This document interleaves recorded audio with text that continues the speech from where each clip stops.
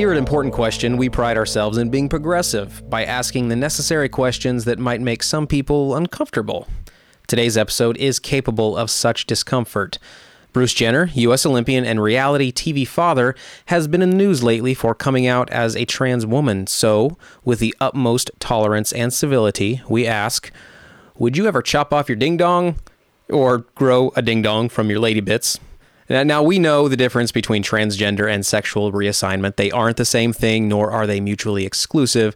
But neither of us, myself, Caleb J. Ross, and Gordon Highland, have personal experience with being trans, so please, please, please be tolerant if we fail to use correct terminology. So with all that being said, our direct question, would you get a sex change? On the count of three, Gordon, 1, 2, 3. Yeah. All right. Good thing I brought over my surgeon's kit. Let's get this over with. Yeah, let's just cut out the middleman, so to speak. Already an awesome pun from Gordon Highland. So tell me, why are you so excited and eager to get your knob chopped off? Let's be clear. What is this, a British podcast now? My knob? My tallywhacker? I'm just reading what you're throwing at me. All right. I wanted to be clear that I'm not eager to perform any sort of surgical procedures. Well, no, you'd get a surgeon to do it. That's a good, important distinction. Yeah, we're not talking about like homemade backroom kind of procedures. No. I want to distinguish the fact that I would not, as the person that I am now, obviously, but that I would certainly want to do that if I felt that I were born as the wrong gender. So you would, like, now is what you're saying. No. I've read your diaries, sir. No, I wouldn't have it done. But I would, because I think that's such a hard thing to live with. And the younger you can have it done, the better. And we're living in an age today where people are more accepting, more tolerant of these sorts of things. And people are discovering this about themselves at younger and younger ages, I believe. But also at the same time, I would want to move and start over. And the reason for that is I just think you're asking a lot of those that are close to you. And maybe there's someone would stick with you, but your coworkers and your loved ones, that it's a lot of work for them. I think the transition part of it is what is so difficult for a lot of people to handle. It's not the before, it's not the after, it's the in-between stuff, all that sort of gray area, gray matter stuff. I don't think you're getting your brain removed. Well, but if I guess in a guy's case, you could potentially be getting rid of the second most important organ in your body. Probably. I'm looking forward to only making 78% of what I make right now as a woman. But yeah, just the idea of starting over and having a clean slate. You're a new person, so to speak. You don't have to deal with a lot of you used to be this, but now you're that. And how do we deal with that? I think that speaks to how closely woven or intertwined your gender identity is with the rest of your life, because it would be easy for me to say, well, gender identity is just one particular portion of your life. You still have friends, you still have family, you still have a job, you still have all of these things that you would probably not want to give up. You know, I would like to think that there would be a situation where you wouldn't just kind of get up and leave, or you just couldn't get up and leave. But considering that reassigning a gender would be so important that you're willing to give up all of these relationships that you've already built up over your entire life. So I think a lot of people go through that. Whether they move or not, they're cutting off probably a third of the people in their lives just by the nature of the choice they've made. Mm-hmm. But that said, if you did pack up and move, you're insulting a lot of those people who've stuck with you through this process and who are very tolerant and who want maybe to see you as an example and see you through this and come out the other end. I think you're speaking too from someone who, this goes back to some of the other episodes we've done, you know, would you be uglier or dumber and a lot of other types of questions like that, because you're speaking from someone who obviously isn't in the mental state to make the type of decision that we're talking about. Right. And I have the mind of a 13-year-old.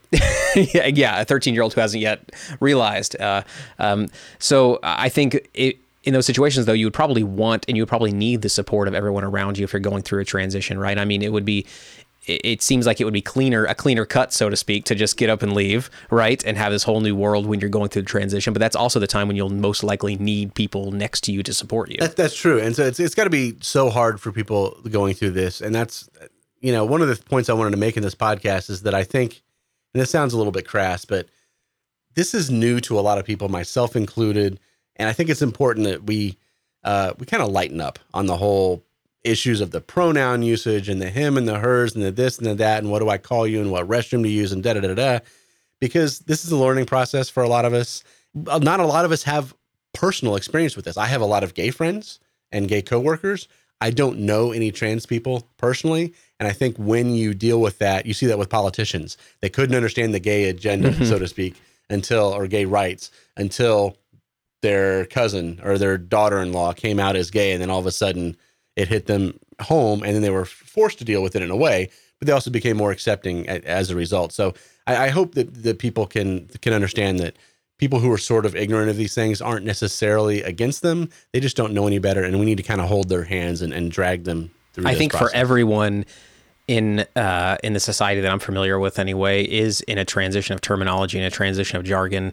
I feel like we're defending ourselves a lot in this podcast, but it probably makes sense to do so. There's a lot of terminology out there that no one is really for sure. There is no specific definition about what different types of people in different states of their lives should and should not be called. And so, that's a very long qualifier for this episode. Yeah, but important. But even people within the trans community themselves, not everyone agrees on the terminology there either, and that muddies the waters, because some people who are transsexuals don't identify as transgender because they look at it as like, no, I was always a woman, and the procedure I'm having done is just to correct what I always was. I'm not transing anything. Mm-hmm. And so that can be kind of odd. Whereas other people, we generally think of a transsexual as being someone who's had the surgery done, the SRS, sexual reassignment surgery. But some transsexuals who've just lived their entire lives at, let's say, what used to be a man became a woman, as women, if they live that 24/7, they project that gender identity 24/7, they consider that being a transsexual, even though they've had no surgical procedures done. And that gets kind of confusing to me. And so that's why all the label stuff is like, let's just try to be as tolerant as we can, as loving as we can to these people, and not worry so much about the labels. I want to go back to something you talked about, the politician. You know, politicians are not very tolerant until they themselves have someone someone in their lives that fits into various categories. And I think that can be broadened to really any sort of intolerance. Just because, for example, for me, just because I can't empathize in the true definition of the term empathize, not sympathize. I can definitely sympathize with transgender people, but I can't empathize because I was never a transgender person. And so just because I can't necessarily empathize with them doesn't mean that they don't exist. Intolerant people, I think, suffer from an inability to look beyond their own circumstances. And it's really as simple as that, whether it's sexism, racism, homophobia, it doesn't matter. They aren't able to understand that there's a mental state beyond their own mental state. They project their own mental state on everybody and assume that's quote unquote normal. Right. And once you get past that sort of is when you become more tolerant and accepting. And I think there's probably something very deep there. And there's probably plenty of resources out there that I could have read prior to this podcast, but I don't do research. Nah, why would you? Why would you do that? Especially when you're talking about non-heated topics like this one. Piece of cake. You saw that X-Men movie, right? They did the thing, the mutant concept is sort of a metaphor for homosexuality. Right. And there was a scene where, I can't remember if it was a senator or somebody like that, they injected him with the mutant gene or whatever, and he turned into a mutant in order for, the bad guys did this. They injected him in order that he would understand their plight and maybe help pass legislation. And it was only until he had the experience of what it was like that he could see through those eyes. Oh man, that's awesome. Even for me though, I admit it took me a long time to come around to this idea of it not being a choice. I kind of grew up Catholic, but I don't think it had a lot to do with that. I thought both gay folks and trans folk. Sounds like a Showtime series. Sounds like a really horrible, like redneck robot TV show. Trans series. Transformers. Yeah. Can you imagine I'm really going to I'm going to take out that quote just now, and that's going to be the soundbite for every time I promote this episode, so that you are looked at as the jerk. Always. Yeah. But it did. It took me a while to come around to that. And I think kind of what sealed it for me is someone explained to me, why would you want to live with such scorn? I mean, it's ridiculous. Even in today's, very permissive atmosphere, to want to bring that upon yourself is ridiculous. I've talked to several gay people who have said, and again, I'm equating the two, I apologize. They've said to me that they would rather not be gay. They wish they weren't. It would be so much easier for them, but that's who they are. And I'm like, yeah, okay, I can't argue with that. Yeah, that's true. What about the idea of a third gender? The Hijras in India are legally recognized as a third gender, and that includes on passports and other official documents and things like that. I mean, is that something that that should be broadened? Do you think to be so? Is it that the legal acceptance It's strange that a legal acceptance of something would then create a cultural acceptance. You would think it would actually be kind of the usually reverse. the other way around. And we're starting to see that with like gay marriage and things like that in the United States. I think, if the Supreme Court, I believe, is going to rule in June or July regarding the legality of gay marriage on a countrywide level, hopefully maybe the legal situation will then make it more acceptance in the culture in general. I mean, do you think that's something that would be helpful? No, I think it's great that they have the third gender. I think if you went back 20 years and you mentioned this idea of a third, what is it? The Hijras. Yes, in India, they'd be like, great, fantastic. And then you fast forward to today and it's like, there's like 10, 15 different categories. Exactly. Yeah. And what are you going to do about it? There's so many. And it seems like it's developing over time. LGBT, lettuce and tomato. And I think that speaks to the fact that there's too much focus put on gender to begin with. And it comes down to maybe it's just, the aversion for the general public is just the icky factor. It's just, it gets down to bathroom behavior. What bathrooms do they go to? And I think that's a question that a lot of people zero in on because it's a very tangible concept, but also one that brings up a lot of personal habits and things like that you don't really want to do. Affect someone in real life. And really, I thought about that one for a while. And I think the politically correct answer is that you should use the restroom that correlates with your gender identity. If you feel that you're a woman, you should use the ladies' room. The issue with that is it just like people start thinking, oh, so it's whatever you feel like then. Mm-hmm. You think you're a woman. So then you could have a legitimate pervert, Exactly. sneaking in for just one day into a ladies' room or something like that. People think about that, but they don't really put themselves in the shoes of the individual person because really, no one wants to know what anyone else is doing in the restroom. That's true. You get in, you do your business. You don't even really want the guy peeking over at you. You're kind of, maybe you're turning at a 30-degree angle so he's not looking at your dong or People something. have a hard enough time pooping in public. I mean, not me though. I love pooping in public. Every new bathroom is a new experience. It's enjoyable for me to get up in the middle of work and just poop in the bathroom and just go as crazy as I can. And I work in a small office. I'm not even joking here, Gordon. You're looking at me like I'm joking. I'm not. I'm sure the trans community wonderful. Appreciates your transition, so to speak. They better, damn it. It's all about restroom etiquette. But what about say something a little more intimate, like a locker room? It's similar idea that, you should go to the room in which you are assigned by your outward genitalia, your external genitalia. But really, that too, it's a private thing. I don't think your typical trans person goes in there and is like, I'm going to get to see some dongs. They won't know what's coming. I think if we can assume for a moment that the majority of trans are also gay or lesbian, let's just assume that. Okay. I'm not going to say it's 100%, but let's just assume that. If that's the case, what would be the problem with having a gay female in a male locker room anyway? Right. They're not there for that anyway. And what's the point? Anyway, I'm a straight male. I don't want to see that. I'm avoiding that. I'm kind of turning myself away. People are private in that way. No one's going in to be a sexual predator. And if they are, that's a sexual predator, not a symptom of someone being trans. That's someone being a pervert. Something that I thought was really interesting is that people that actually have the surgery done, sexual reassignment surgery, sometimes they come out of that having reversed sexual preference, their orientation as well. And that to me is super interesting because maybe they hadn't considered that. And they thought, let's say they're a man becoming a woman, sexually speaking, but they just assumed that they would still be attracted to women as their mental manliness was. And then they go through it, they become a woman, and then they're attracted to men sometime after the operation. And how does that kind of mess with someone? Because I think you're going to start fighting that as well, assuming it's against your natural instincts and it's a change that has happened to you. That is really fascinating because I think that gets at when I said earlier about me not being able to empathize necessarily. Did the person really not know that they were gay before doing the sexual? It seems to me as though they would have had to have some sort of hunch that they were gay, and then they got the surgery and started liking males in this case in your example. But again, I've never been in that position, so I don't know. In Iran, it's a very popular place to have reassignment surgery, and what's odd about that is that we think of the culture over there, the Shia law or whatever they're under. This is not a political show. Whatever it is, they don't like gay people. We know that. And being a homosexual is a capital offense, punishable by death. They take it very seriously over there.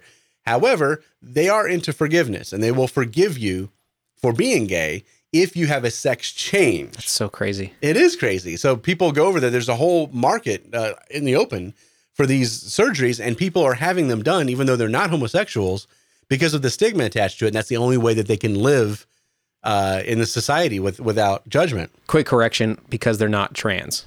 You said because they're not homosexuals. But they are. And they're correct. Okay. Yes, thank you. Usually we save the corrections for the next episode. I'm glad you caught me there. Well, that so was we a don't real have to correction. Anyone familiar with this podcast knows real time. that coming up later are corrections that they're not real. That's a little breaking the fourth wall moment there.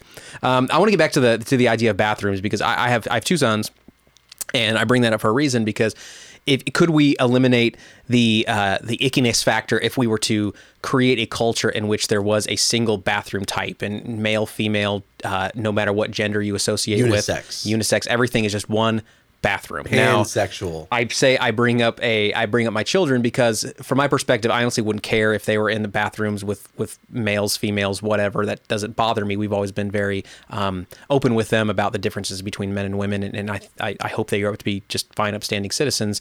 For that reason, they could rob banks and all that kind of stuff. I don't care. But would that be possible, do you think? I mean, would that even be a thing? It's expensive to do that. I don't think we'll ever get to the unisex where there's, unless you go to a gay bar and then there's a unisex restroom and all kinds of shady, if you will, I'm quoting shady, activity goes on in there. I think there can be 3 of them, but I don't think there can be 1 of them, at least not in the general public sphere. Yeah.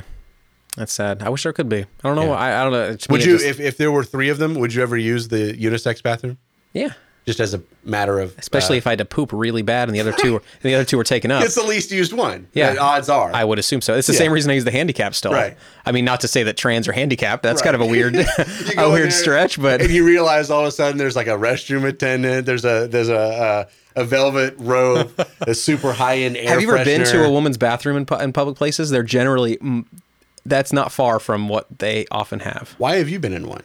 Because that's how they exist. Because there's couches and there's flowers, and I want couches and flowers in my bathroom. And damn tampon it. machines. And tampon, is that what those are? I thought they were a bullet hole stopper. I thought you're like, if you're a real man and you get shot with a bullet, you just you've seen enough action movies. Just stick a maxi pad on there and get back in the frame. Isn't that what that is? All right, let's move on to today's sponsor. All right. Today's episode is brought to you by the brand new 2016 Pontiac Trans Am.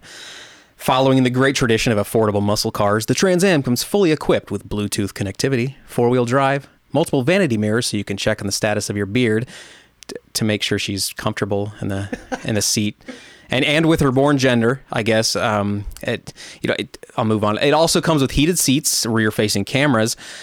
But you don't have to have those if you don't want to. I mean, you could leave the lot and then realize, this car isn't for you for any reason at all, and then you could just change the cars. Yeah, or there's plenty of aftermarket parts that you could use. Maybe you just want dual exhaust, or maybe you want to you started with dual exhaust, but then you realize later that you just want single exhaust. I mean, this is uncomfortable. You know what? Just get the Trans Am. Thank you, Pontiac. We also have a correction this week. In the previous episode, which was Would You Sell Out? I had said that I was lucky to have a career that paid the bill so I could pursue art on my own time, and that would not compromise me.